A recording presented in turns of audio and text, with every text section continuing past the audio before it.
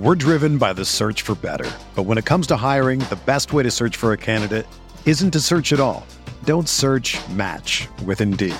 Indeed is your matching and hiring platform with over 350 million global monthly visitors, according to Indeed data, and a matching engine that helps you find quality candidates fast.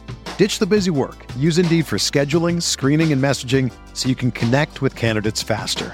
Leveraging over 140 million qualifications and preferences every day, Indeed's matching engine is constantly learning from your preferences, so the more you use Indeed, the better it gets. Join more than 3.5 million businesses worldwide that use Indeed to hire great talent fast. And listeners of this show will get a $75 sponsored job credit to get your jobs more visibility at Indeed.com/Blue Wire. Just go to Indeed.com/Blue Wire right now and support our show by saying that you heard about Indeed on this podcast. That's Indeed.com/Blue Wire. Terms and conditions apply. Need to hire? You need Indeed. What do you think about the Laker team now? You follow the box scores of the games every day? Just the Lakers. You're kidding. That is really a compliment. I was pleased to see you smile at the top of our show because once the game starts, you have a game face. You don't smile much out there. I don't think you have to do things for money anymore. Correct. What's up, Laker fans? Welcome to the Laker Film Room Podcast, brought to you by the Blue Wire Podcast Network. I'm Pete, joined by Darius and Mike, and we are exactly 2 weeks away from Media Day as we record this. Can you believe that?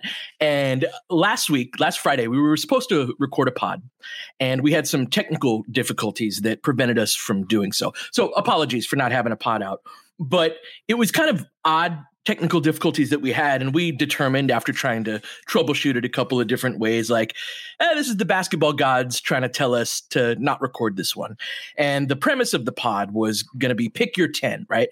Pick the 10 guys that you think are going to be in the rotation. Now, this is with the backdrop of, Mike, you know how you always are really excited for the schedule release, and that's one of the markers of the offseason. For me, the first rumors of the starting lineup from credible people, once those start coming out, that's kind of I have that same investment in that period of time. And so that usually happens way earlier in the offseason because usually your offseason's done by this point.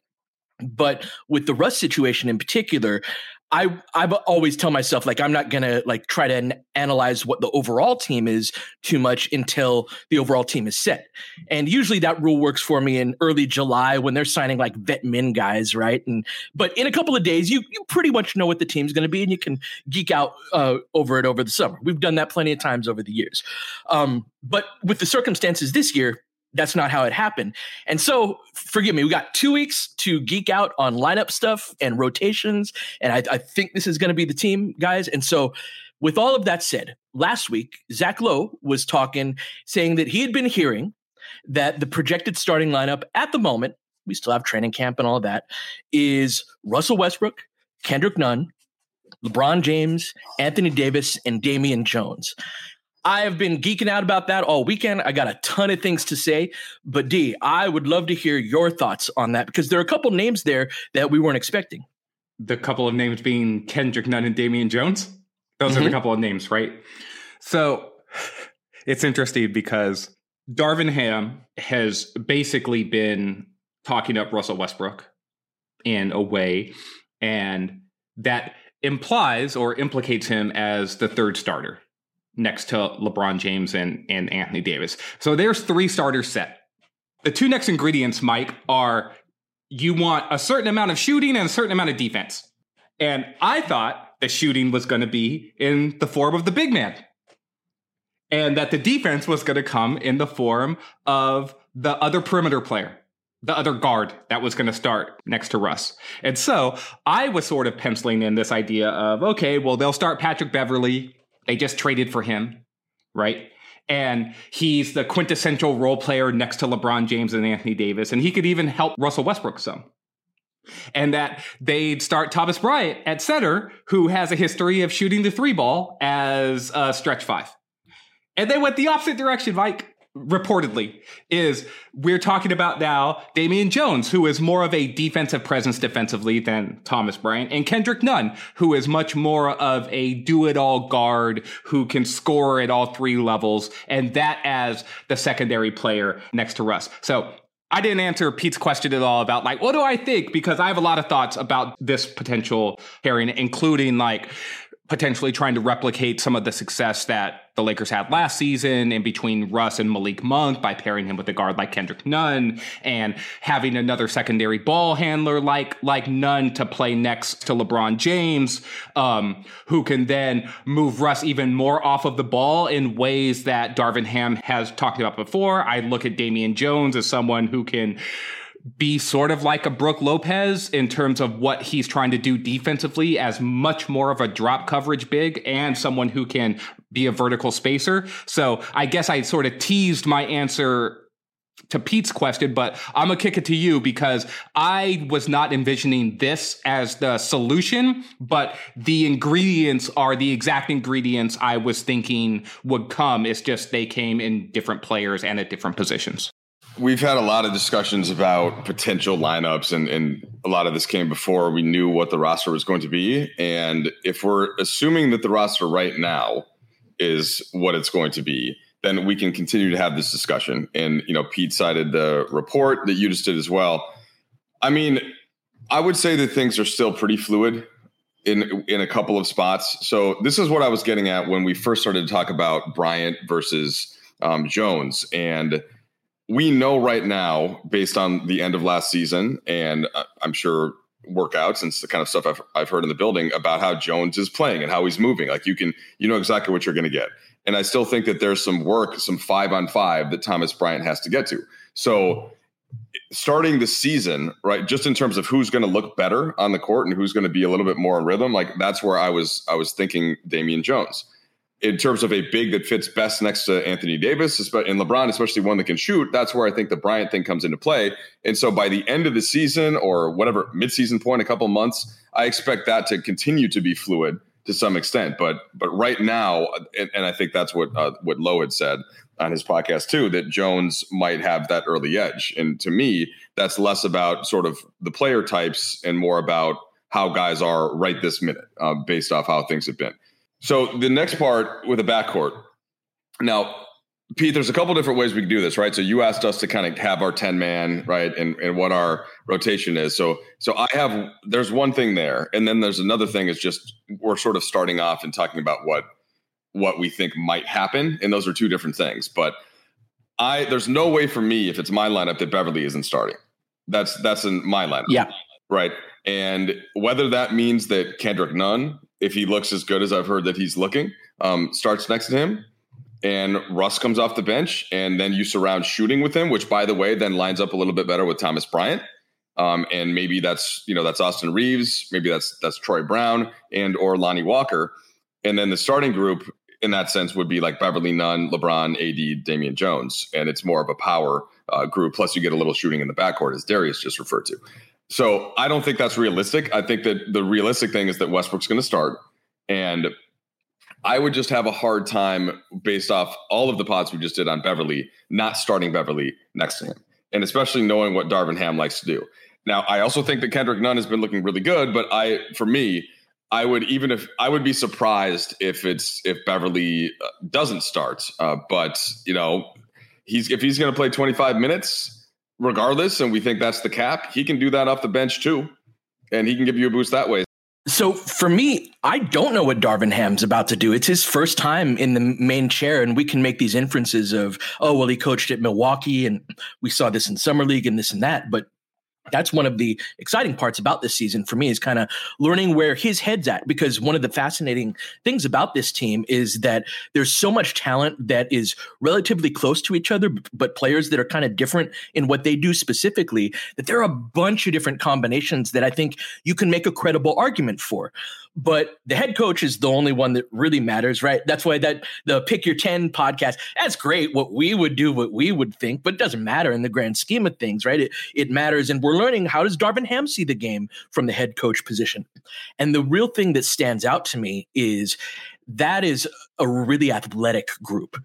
When I think about this team and I think about things that Ham has said, that's one thing I think about more often lately is like, we should listen more to and analyze more what they actually say and kind of pick it apart, because he's been talking about us running, and transition is the space of athletes. That's the domain where athletes really thrive. So he's been talking about us running. It matches the personnel of our team, and that whole idea of calibrating toward Westbrook. If Russ is going to be here, let's get the best version of him. Now, from a spacing perspective, they didn't go in that direction. If this is where they come from, I've got some thoughts on the structure of who's slotted where and whatnot. Again, I spent a lot of. I sent you guys one of my my rotation things. It got unresponded to. It's fine. I'm not offended. Well, no, because we didn't want to step on the pod, bro. You know, right. Oh, gotta protect. Yeah, gotta keep the material free. No, for real. That's why I didn't respond to that. Yeah, I like to have these discussions live. And don't act like your and Darius's thoughts don't matter here, because whatever you say, and as long as it aligns with my opinion, then I will just keep asking about those things until it is made to happen one way or the other, and just dropping hints on the plane, stuff like that. So yeah, don't act like your list doesn't matter, Pete. All right. Well, all I'm saying is. Okay, thank you for that clarification, Mike. Yeah, I feel better. I feel more validated now. Yes, thank you.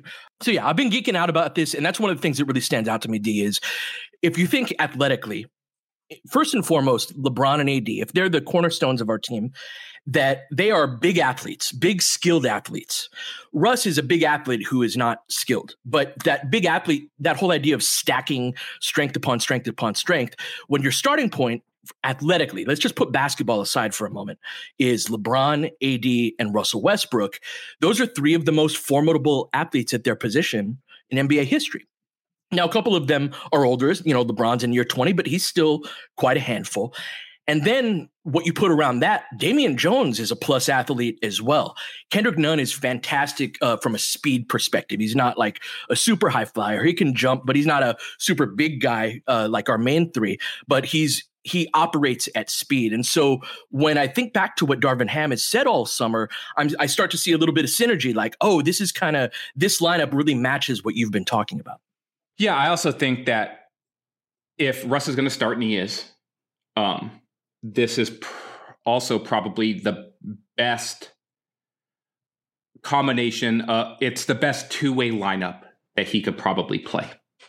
If athleticism and speed are one of the variables that matters to you. And so Pat Beverly's a better defensive player than Kendrick Nunn by a fair amount. But Nunn is a much better offensive player than Pat Bev, and he is a better athlete than Pat Bev. So this goes back to the boxes that you check, what matters, and how you prioritize those boxes as a head coach, right? And so this is where I think the point that you're making about Ham and what he actually will do, and this is a discussion that we've had about hiring a first-time head coach who has been an assistant, a long-time assistant on one coach's staff, and how that often taints how we view that head coach. And we often assign qualities to that new head coach based off of the staff that he came from. So we're just like, oh, yeah, what he did with the Bucks or the Hawks, that's instructive. And maybe it will be. Maybe it won't be too, right? And I think that's where the games are going to matter, and how the rotation shakes out matters. I am very interested in this development of Kendrick Nunn looks great, because I personally, I was not counting on Kendrick Nunn this season. Mm-hmm. And I've been looking at this from the perspective of Nunn is very likely to get traded. And now, based off of this report, that's your starting backcourt. And so I am very interested in how this impacts the rest of the rotation, because we've been talking about this a little bit, and I think we'll get to this more in the second half of the pod, so I don't want to step on it too much now. But if we're looking at a 10-man rotation, there's a lot of guards here now. And if two of the guards who I thought were the two top likely players to get traded, and now they're actually your starting backcourt, that pushes dudes down in the rotation that I was sort of penciling in as being guys who could credibly play 2 shifts a game. So I just want to kick that idea back to you, Mike, about like, hey, Kendrick Nunn looks great. And I think that that's good. He was their fourth highest paid player, or one of the key free agent acquisitions last offseason. He was the player who was sort of looked at as a replacement for Alex Caruso, and he played 0 regular season minutes last season. So if Kendrick Nunn is going to play well or look good and play well, that's great for the Lakers. And that's a variable that they totally needed last season that they did not get at all. And I think drastically changed the ceiling and the floor of the team that played last season, that underachieving team. But in penciling him into the lineup now and projecting him now, it starts to get tricky pretty quickly with how many guards the Lakers have. And so I just want to kick that back to you and balancing out enthusiasm for Nunn and how that potentially then impacts the rest of the lineup, because I'm sort of seeing a seesaw there that I'm trying to get my hands around a little bit. Yeah, I guess I'll just say this. I'm just not placing a ton on whatever a current, like today's starting lineup idea is. It's going to be fluid in a couple of the spots. And there's not going to be, to me, rotation minutes that are promised. I think the 10 guys that I have, and really it's kind of like 10 plus 1. But as we know with this team, that almost always means like there's always going to be somebody out. So like who are your 10, Mike? Okay, so just I'm curious. Yeah, so just going through it. So Beverly, Westbrook, LeBron, Davis, Jones, and then Nunn, Reeves, Brown, Toscano Anderson, and Bryant. And Walker is the swing piece there. Now, I think that most would probably have him over Troy Brown. The problem is then you're super small because you already have Toscano Anderson up playing at the 4 in this version of the rotation, which means that at the 3, you're either going to have, like, with your second unit, Russ or Austin Reeves, or if Lonnie Walker's in there, Lonnie Walker. So that's where, to me, I had Brown in there, just based on defense and a little bit of additional size. So now who starts between the centers? Whatever gives you different looks. I think they're both going to play in that spot. Who starts between Beverly and Nunn? And if we're plugging Russ in, at least to start the year. Now, again, if Russ starts, then I take him out right away and I play him with a shooting second unit regardless. So I think that hearing the names Jones and Nunn are more because if you ask people inside the building, which I've been doing for a couple of weeks, who's looking good, those are a couple of guys that have been playing well. So therefore, okay, well, they're playing well. And this is the whole point of training camp battles. But I think if you ask a couple of people that are, and really it's Darvin, but there's a couple people that he, will take some additional opinions on, like they really need to see the actual training camp go on in the actual training camp battles. And when they're moving at 100% and when LeBron and AD are out there together. Right. And so that's all. Like we're going to get different reports, but to me, let me stop myself there and just go. That's my 10 though. So Beverly, Westbrook, LeBron, AD, Jones, Bryant, Toscano Anderson, Brown, Reeves, and Nunn. And then Walker is sort of that guy that's going to play, but I don't know for sure. Like I wouldn't have him above Austin. I certainly wouldn't have him above Beverly. If Nunn's playing like he's playing, I think Nunn gets the edge there too. And then it becomes a Brown versus Walker size thing.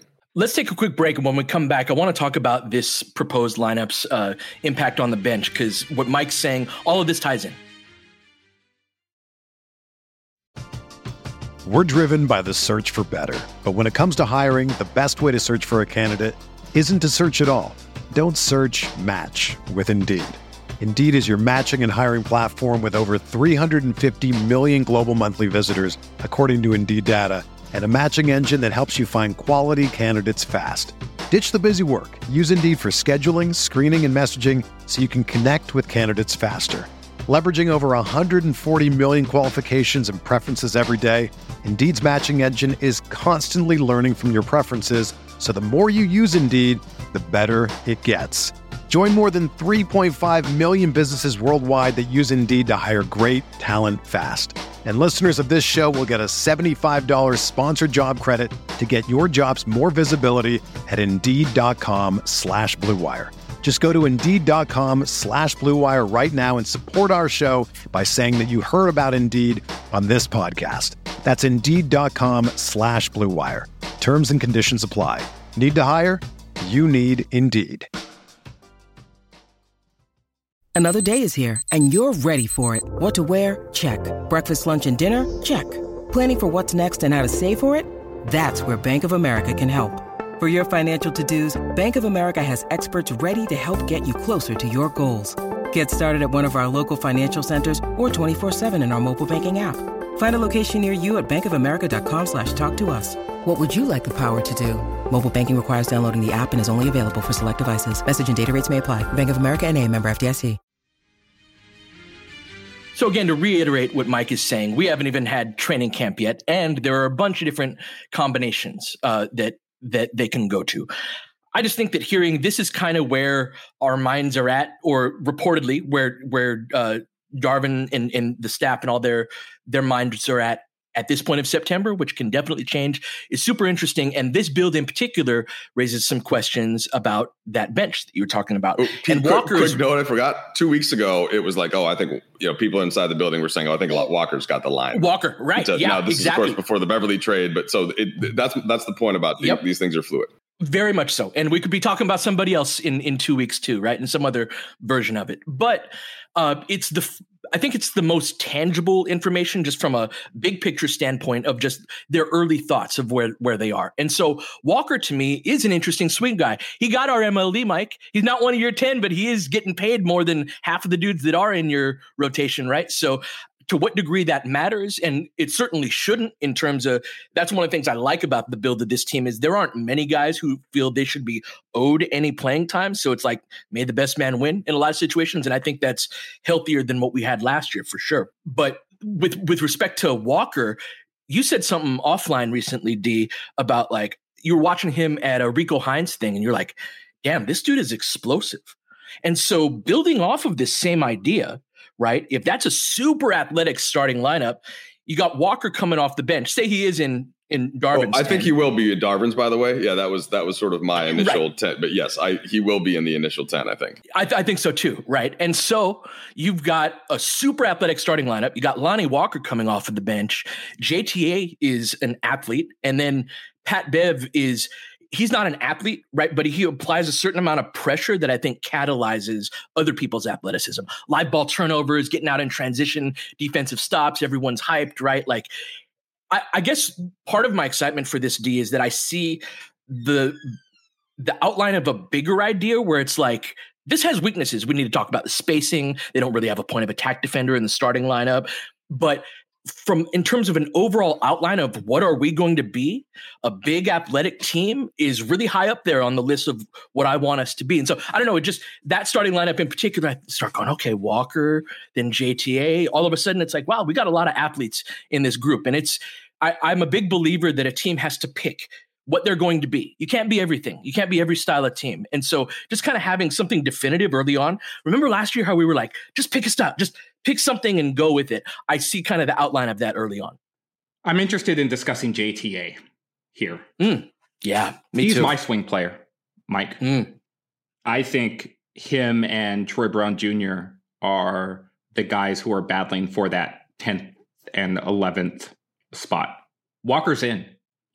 He makes over $6 million a year. It's like, I'm sorry, you didn't sign that dude to not play him. And so I agree with what you're saying, Mike, in terms of like, I think that he'll be in Darvin's first iteration of a lineup. And I agree with Pete there too. Austin's in too. Darvin Ham has used Austin Reeves' name, I don't know how many times. Every single time he's had media availability, he has mentioned Austin Reeves. And so let's talk JTA for a second. I agree, Pete. He is an athlete.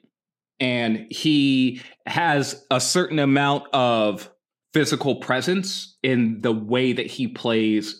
Old school basketball fans will remember a guy named Jerome Williams. He had a nickname called, he was the Junkyard Dog, right? Mm-hmm. Georgetown, yep. Yes, and high socks, headband.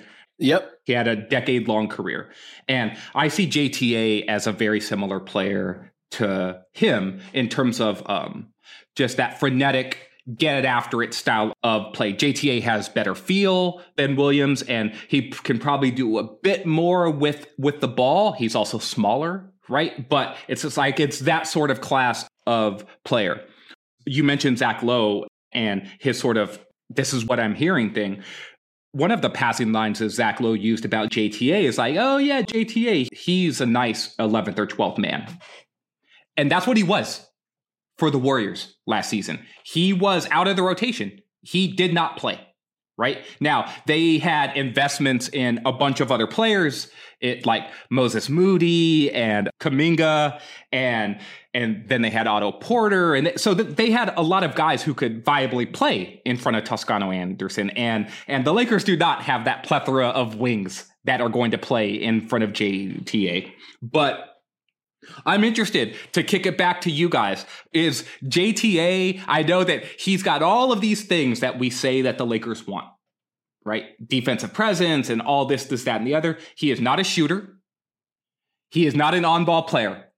So he is a field player that plays best off of shooters and off of stars. The Lakers have stars. They don't have shooters. And so I'm very interested to see where JTA fits in this, because he has certain skill sets that are certain parts of his game are definitely like, oh yeah, the Lakers need that. And there are other parts of his game where you're like, okay, well, that impacts the other parts. Like it impacts who he can play with because of the limitations within his own game. And so that's why he's sort of my swing pivot player. If he's in the lineup, certain things have to be adjusted to where you're going to strangely say, get the most out of him because he's playing for a reason, right? And that reason needs to be he's actually playing well within his role. And that means the asks need to be a certain thing. And that means the ingredients around him need to be a certain thing as well. And so I just wanted to lay that out there and sort of kick it back to you guys, because I think he's an interesting piece of this rotation, because he's sort of the odd man out to me right now because of what Brown can do from a skill standpoint. Yeah, this is the point where my concerns, start to come back up again. And it's a lot of it revolves around trying to figure out how these units can function when Russ is a part of them. And it gets back to the same problem that was there last year with the lack of the real big two-way wings. And I know that LeBron and AD are kind of in this context, but I mean 3-and-D wings around them. And like bigger ones, right? Not just guards. So Austin doesn't really qualify there. Brown isn't really that big. Toscano Anderson is not offensive in that way, in the way that he's going to provide spacing and shooting, right? Even if he can do some playmaking and he's going to give you the defense. And it gets back to that discussion earlier, is if Thomas Bryant and how he's shooting, and if he's not, or if teams are not respecting him to shoot, then you're right back in that same place where the floor is shrunk defensively. You're encouraging Westbrook to shoot. You're encouraging whether it's Thomas Bryant or just Damian Jones to do something. And so, Pete, this is where I need you to kind of clarify some of how this is going to work with how the teams are going to want to play against specifically Westbrook, and then specifically some of the other weakness spots more on the offensive end. Because defensively, I do think it's overall better in a lot of ways than last year, but offensively, I have some of those same concerns. So to answer that question, I think that's part of the importance of the structure of running this style of 4-out that I think we're going to run, is that you maximize the spacing because like Giannis, for example, by virtue of his complete dominance at getting to the rim, like you always want him to shoot the jump shot and he could hit 5 of those in a row, right? And so like, and even a guy like Drew Holiday isn't really a sniper. Middleton's obviously got a beautiful jumper, but what I'm trying to say is that Milwaukee faced similar dilemmas, right? Where two of their best players are guys that like you want to sag off of. And so maximizing spacing, that's really what this offense does, is it maximizes space for dribble penetrators. There's a longer answer where I think Russ is going to start out in the left corner, and that he'll be kind of partners with LeBron in the left slot. And there's, I think, handoff actions, and say it's AD and Nunn on the other side, right? There are longer conversations. This is an offense I'm very familiar with, so we can get more into the details later. But with respect to JTA specifically, JTA, I think, is someone when he plays is going to be really important. What part of the game does he play in? What I would guess is, especially with how this is lining up, is Darvin is trying to put together a really stout defensive unit. Again, this is if that starting lineup were to be the starting lineup. Off of the bench, you've got your 2 best point of attack guards. So you got Patrick Beverley and Austin. And then I think that's when going to 3-guard lineups is most effective. And so like Lonnie being the guy that's the kind of more electric scorer that Pat Bev and Austin aren't, I think you can run those groups together, particularly because Pat Bev can guard up. And I think in a lot of ways with those bench groups, Pat Bev is going to be kind of guarding up and asked to be a 2 or a 3 with a lot of those groups. JTA, I think, is going to be our backup, like small ball 4. I think the idea is those bench units are going to play really good defense. They're going to get out and run as a result of it. And either LeBron and AD are going to be kind of the offensive hub that brings it all together. When Russ comes back into the game, that's when you got to be a little more cognizant is if JTA's in the game, you can't have another bad shooter in the game as well, or else things are going to start to fall apart. But I think that what they're ultimately trying to do, Mike, with that is prioritize defense. We're going to put really good defensive lineups out here. And if Russ's awkward style in terms of not being a shooting type of guard, if that complicates lineups, then it's Russ that needs to get replaced rather than reconstruct the lineup around him. So I think the TLDR of that, I think they're really going for a defensive bench. Yeah, and so that makes sense. It makes sense. Uh-huh. So we've seen this very often, and I don't want to conflate Darvin Ham with Frank Vogel, for example, right? And so the Lakers signed 2 centers. And based off the reporting and the way that it felt, they were really pushing for Thomas Bryant to sign, right?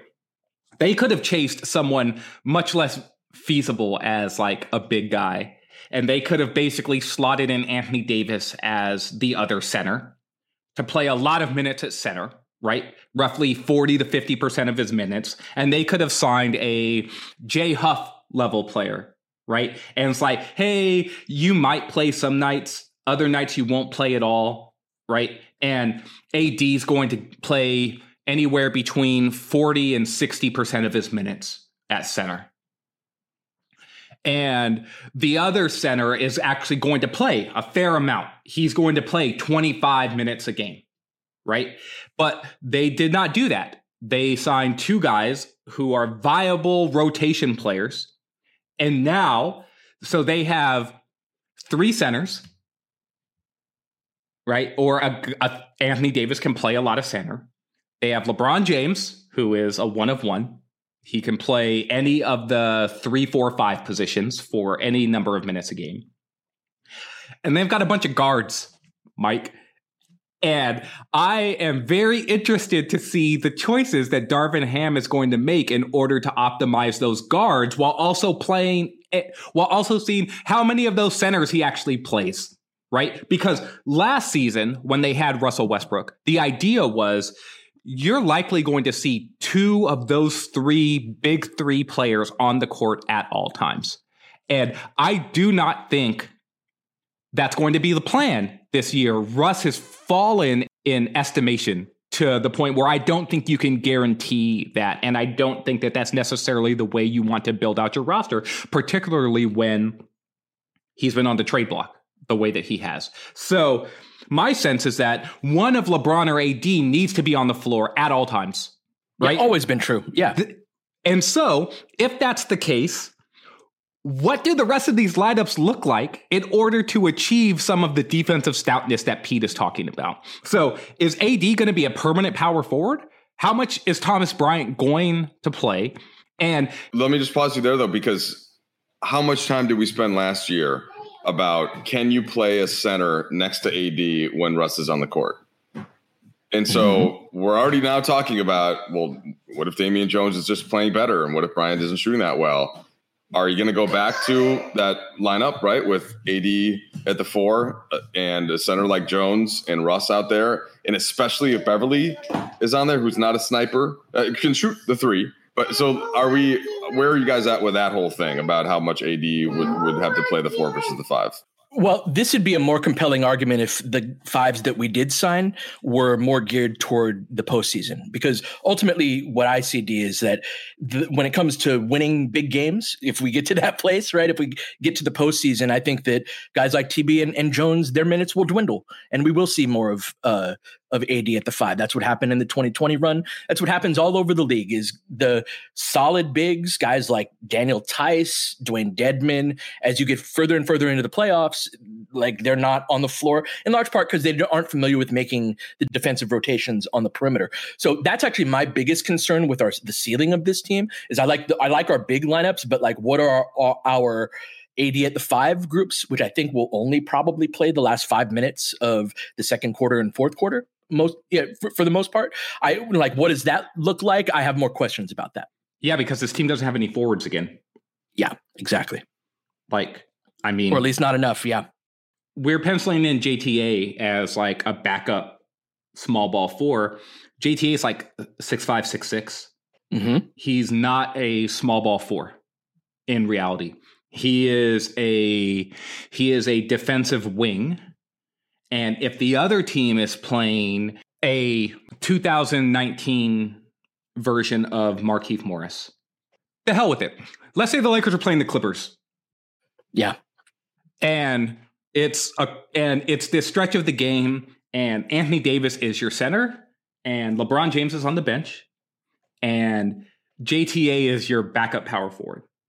And the Clippers are playing a group that has whoever they have, but Marcus Morris is the power forward at that point. Yeah. Are you going to tell JTA, go defend Marcus Morris? And like, if you are, I think that there's some viability there, but he is downsize in pretty much almost every situation, even as a small ball 4. And so I think of all of the dudes who are now those 6'9", 6'10-ish perimeter-based power forward guys who also love to sort of get into the post some and play against smaller players like the Tobias Harris types who are going to mash some, the Bogdanovich types, right? They're just like, oh, you put a small guy on me? Well, I'm going to at least go into the post and then see if you can handle me down there. I trust that JTA is going to compete, right? And I know that he's going to play hard, but you're also 6'6". Like the Lakers ran into this problem so much last season, playing guards basically at the forward positions. And over the course of a full game, that hurts you. Now, if you have LeBron and AD, they can neutralize that some, right? And if they're both on the court, great. They'll take these bigger dudes. But there's going to be stretches of the game where it's just one of them. Then you need the manpower next to those guys in order to play your best lineups. And I'm wondering, do the Lakers have enough forwards? And it's why I go back to the point I was making earlier about this first projection about both Russ and Nunn playing key roles, right? And so, Mike, even if they're not starters, if they are part of the 10, it's just like, there you are again with like 6 dudes potentially, including JTA, 6'6" or under, who are penciled in to be key rotation players. And that seems like too many dudes who are that size. And talk me off of this if you can, but this is where I'm at. And this is where I sort of see the weakness for the Lakers is give me more 6'8" to 6'10" dudes who can actually do some stuff. And I know every team wants that. Every team wants that. But this team needs that. Yeah, I mean, yeah, Darius, look, just preach that. It's what we've been talking about for a while. And it's the difficulty of once Russ went out, like in that trade, and the guys that went out and the degree to which you're going to be able to bring back more two-way type bigger wings, given the lack of salary to be able to offer to do so, is a very difficult problem. And I don't think the solves are there with this roster. Now, that doesn't mean that they can't find, like the way that Pete's talking about how they can play and the way that they have to play. I think that can mitigate some of that. But ultimately, you're still going to be in a couple of spots. You're still going to be wanting guys that had some more size and or some more skill. Like if you're playing the guys that have a little bit more size that just aren't. So those remain the challenges. And, I don't have the answer for that. I have so much to say right now, but we gotta wrap up. I think that say 30 seconds of it. So the guards that we played last year, the small guys that we played last year were not good defensive players. And so I think so for one, it's absolutely correct that is the hole on the roster. We need another forward. We need at least one more player that bumps JTA down to your fourth most important forward at the very least, rather than your third most important forward. But when you go smaller, what you need is your 4-5 rotation. It becomes very important in that I think the minutes that AD plays at the 5 this year, I think like 90% of them will be with LeBron on the court as well. So that helps mitigate that problem. I don't think there are going to be a lot of AD, JTA. I think there's going to be like a 1 or 2 minute stretch in the second quarter with the way the rotations break down. But I think that Jones and Bryant will both play. And I think that with those second unit groups, it's kind of a flip of how it normally is in that you're going to be a defensive group. If those are the starters, you got Austin and Pat Bev. That's a great defensive bench. That's a really, really, really good defensive bench in the backcourt. JTA, he's in the league for his defense. So now you got 3 guys on the court that can do that. And then it's AD and TB up front. So if you're going with a smaller guard, a smaller look in the backcourt, how much those guys can defend and how much they can defend up really matters. So that's the brief version. We will be back tomorrow. Super fun to get into this stuff with you guys. We'll be back tomorrow. But until then, you've been listening to Laker Film Room Podcast. We'll catch you guys next time. James has got it in low to McHale. McHale wants to turn. He's double teamed. Just pass out in front. Broken up by Worthy. Tip to Magic. Worthy dies on his belly. Magic scores. There's Magic got it. Magic fires. It's good. They will. Lakers win the game. The Lakers win the game. Rebound is Lonnie. 3 seconds left. Van Exel to win it. It's on the way. Good. Kobe Bryant, 48 points, 16 rebounds. With his 8th block shot that ties an NBA Finals record. A lot of Laker fans sticking around for this. You're seeing something that's very rare indeed. A Laker to get MVP chance in Boston. Of all places. Are you kidding me? Kobe, hard to believe. Are you kidding me? Unreal. Are you kidding me? Lakers looking to push. Bryant spinning in the lane. Back for Gasol. Pretty pass. And it's back to a 3-point game. Kobe Bryant picked up by Bell. There's the move. 2, 1. Listen. Unbelievable. For the victory. It's over. Shot clock now to 5. Bryant. Yes. And that was a little tap to Alvin Gentry. Add insult to injury, Kobe. I mean, what a shot. I mean, you can't defend that. Are you kidding me? 2.1 seconds remaining. Denver a foul to give. Jokic trying to disrupt Rondo. He puts it in. Here's Davis, 4-3 in the win. Oh, it's good! Anthony Davis has won it for the Lakers! James again. Oh, he hits another one. LeBron James putting together a closing quarter against the Nuggets. This historic 2020 NBA championship belongs to the Los Angeles Lakers. The Lakers conquer the bubble, and banner number 17 will soon hang in the rafters.